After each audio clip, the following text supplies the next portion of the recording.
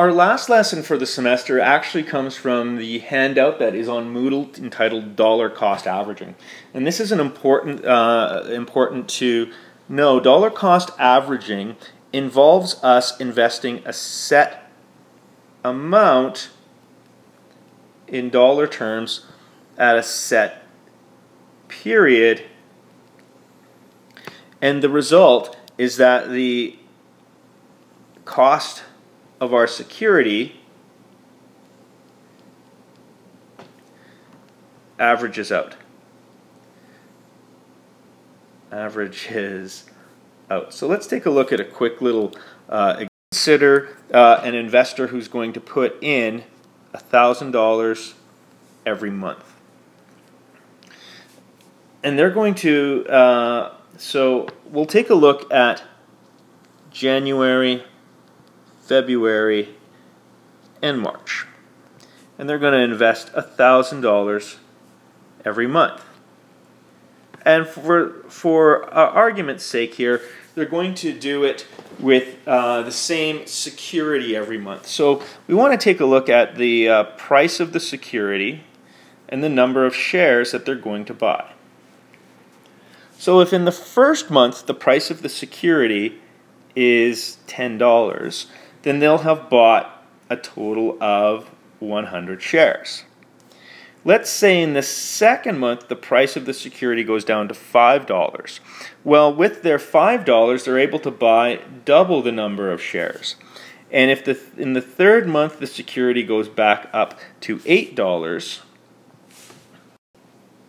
they purchase 125 shares.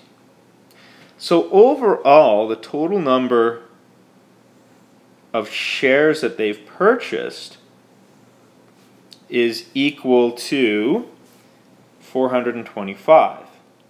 Now, an interesting observation, the stock price appears to be down. We might think that they've lost money. But when we take a look at the total value of their shares, if we take a look at the total cost,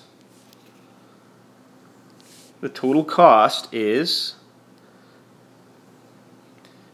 $3,000, and on average, each share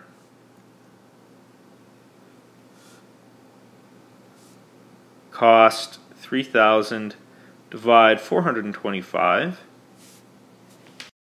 Each share cost approximately $706 or $7.06, and that was because when the price went down with this set amount, we were able to buy more shares. Notice now at the end of all of this, the total value of shares